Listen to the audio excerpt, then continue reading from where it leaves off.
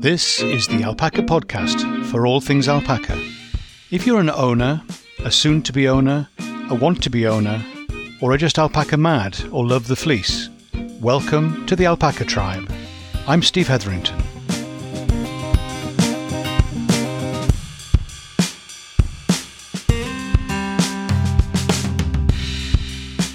Hi, Steve here, and welcome to the podcast for alpaca people.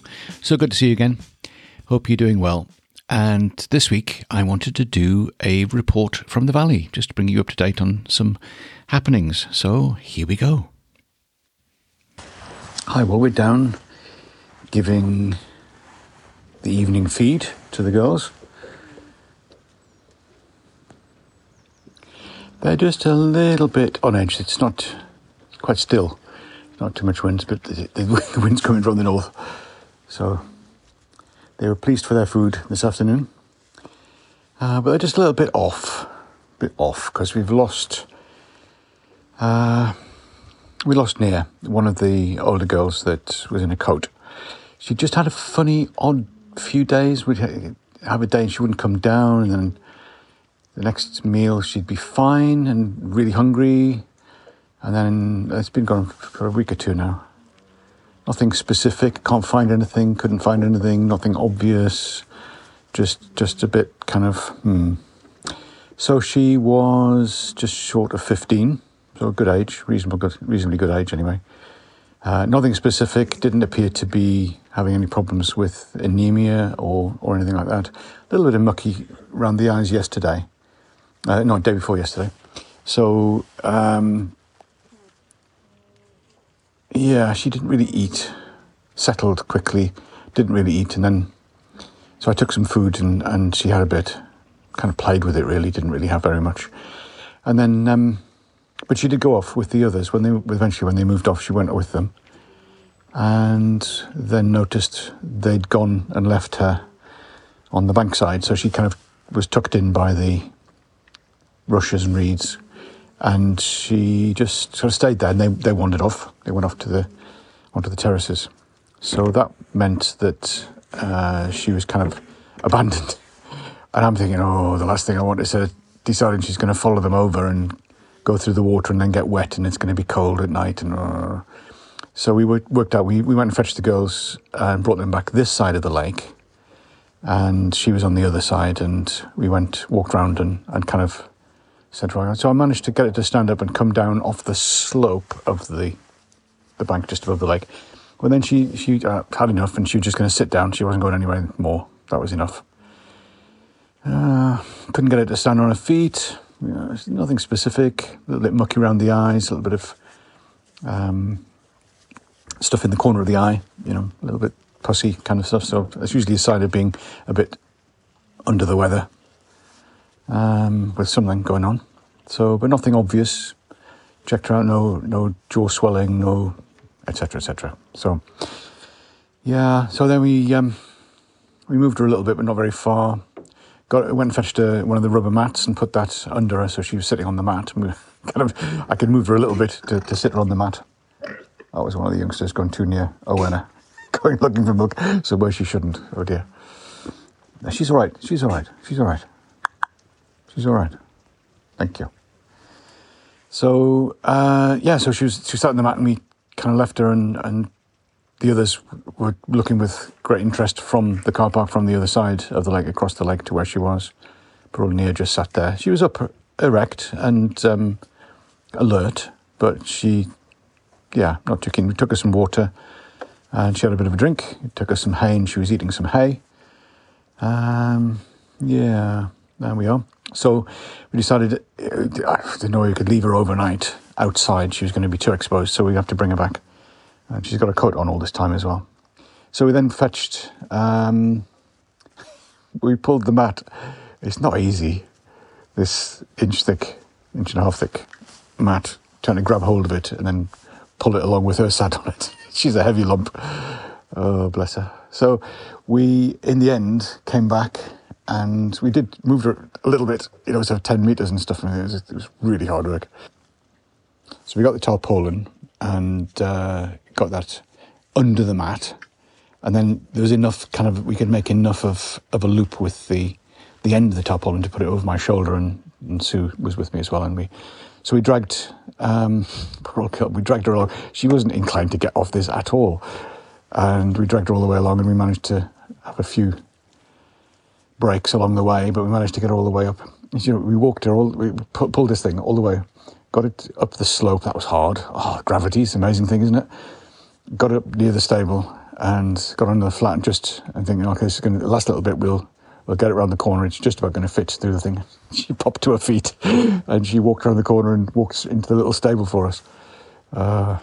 So we tucked her up there, closed the shutter in, and so she'd stay nice and warm. Put her in some hay and some dry food and some water, and she kind of fiddled with a bit, and then she sat down, settled. Yeah, poor old girl. So the others had gone off, so they weren't around, and I left the light on and stuff, and came down, checked on her later on, and she was up near the door, so I was able to tuck some hay round to make her comfortable. Some hay to eat, but also some hay to give a bit of warmth and a bit of comfort around the edge. But coming down in the morning after that, she'd gone. So, but she's still in the same place, and we'd made her as comfortable as we could do. And it's just one of those things. Sometimes there's nothing specific, and there's not enough. Whatever you do is not enough, and you just kind of live with the mystery of it, really. When I came down in the morning, there were a number of them around. Well, they were all down around the stable in the corral area, but there was some sat right by the door, and there were others that knew she was in there. And Owenna, because she's a bit taller, could kind of look over and stuff. So there was an awareness. They were just a little bit subdued then.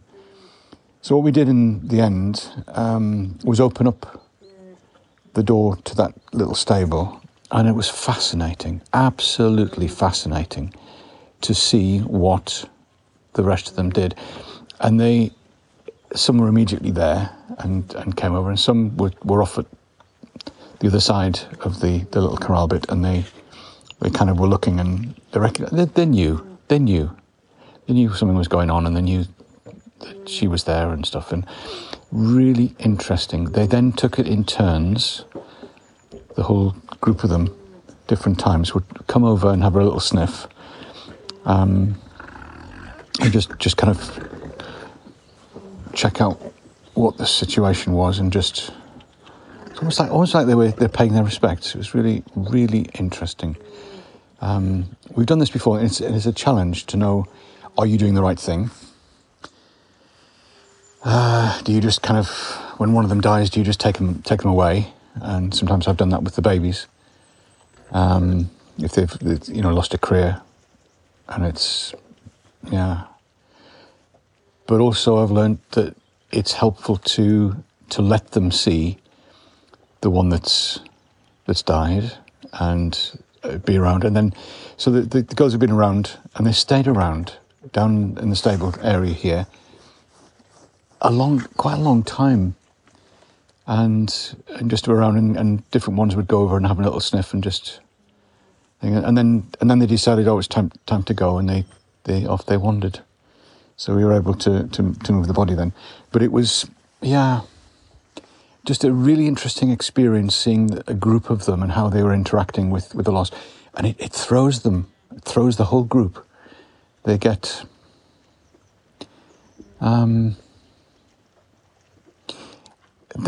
they're subdued, really subdued. They do know that they've lost one. Yeah, it's interesting. And so really subdued, and then today a little bit off and subdued again. They're still not quite, and it does take a few days just for them to come to terms and settle. So yeah, so that was a sad day. So that's Nia. Nia was the one. She was born. I remember the story of Megan. Megan was she's just in front of me here. Somebody stood on a bucket and tipped it out, so there's some on the ground.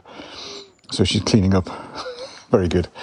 But Megan was born 11 o'clock on a sunny day under the tree just in front of the house here. The other two, it was about 3 o'clock, 3:15 in the afternoon. So I'm thinking, there's nobody going to give birth today. And they were within a week or 2 weeks of expected dates. And so I walked down, they were all down the far end in the what we call the garden paddock. And under a tree, it was kind of wet and grey, and it was starting to rain, and it was a bit miserable. And so I said, come on then, girls, let me give you tea. No, stay there. I can see legs. And one of them had started giving birth, and that kicked off the other one. So there's two on the go. And this was the pair that were born in the rain in the afternoon. And then they both arrived. Well, one arrived on the ground first, and then that triggered. And it was Megan, I think. No, not Megan. It was Hermione, who kind of latched onto the wrong baby. So we ended up with number 2. That was, Megan was number 1. Number 2 was Owen, who was the herd sire for a long time. And then number 3 was Nia. Except actually it was the other way. So Nia was born first, and she should have been number 2, but anyway. And then Owen, we got the ear tags around the wrong way. Not to worry. They didn't care. So they're going to wander off from down here. Millie just picking her way through the mud and stuff. It's not that muddy, but... So they'd gave birth, and it was a bit of a challenge, and we had to carry the baby. And I had 2 mothers following me with this baby in the rain. And we put them in the stable, and we separated them either end of the stable. And by the morning, they had it. I got attached. The mums had got attached to the right baby, so they were okay after that. But she was a sweetie. Really, Nia was a special. I've got. They're all favourites, but Nia was one of my particular favourites. And we had a good understanding. She was a lovely girl. So anyway, that's a bit of a loss. But we will all adjust because we have to.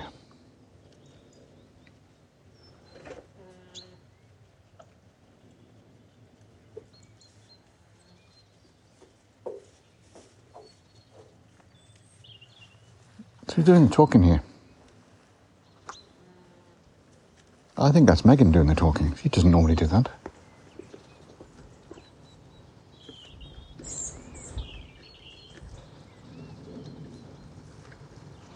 Yeah. So Megan was a particular friend of Nia's. They were, both born around the same time.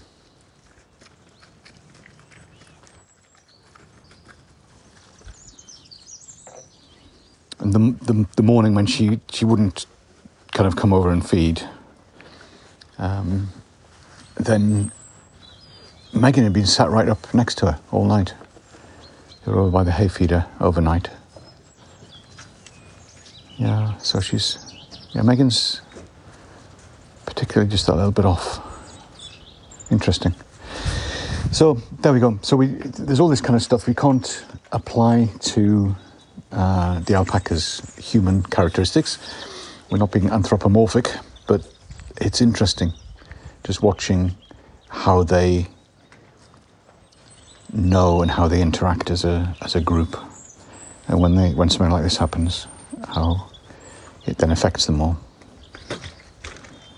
They're all finished now. They've all headed off to the far end of the garden to sit under a tree overnight. It's cold. I'm cold. They got some lovely fluffy fleece at the moment because it's been dry, but it's been a bit colder at night. So they'll be fine. Yeah, so that's a sad story. Sorry about that. But much appreciated she was. And some lovely fleece. And lovely characteristic, sort of a lovely character she had. And a lovely temperament. And some lovely offspring. She's the one who had the brown patch, big darker brown. She was a dark fawn. And then she had this dark patch on her rump. On the side of her rump, and then she passed that on. The first one landed in the middle of the face, of Seren. So she's got this brown nose and goes back against the eyebrows and the bottoms of her ears. It's this kind of band of colour that goes back across the face. Both sides, so they're equal. But and then the one after that was... who was after that? Well, anyway, the brown spot, I can't remember the name, but the brown spot was on the top of the head, but it was lighter. It's kind of reduced in intensity. So that's our kind of report of the week and what's been going on. And we just carry on doing the best we can for each of them and for all of them, etc. So I hope you've had a good week yourself, and it hasn't been quite as momentous as ours. And we'll catch you again next time. So take care. If you can, go spend some time with the alpacas. Bye for now.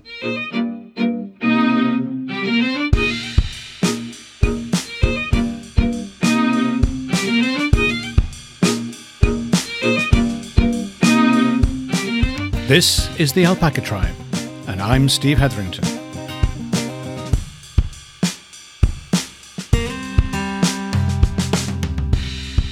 Have a great day.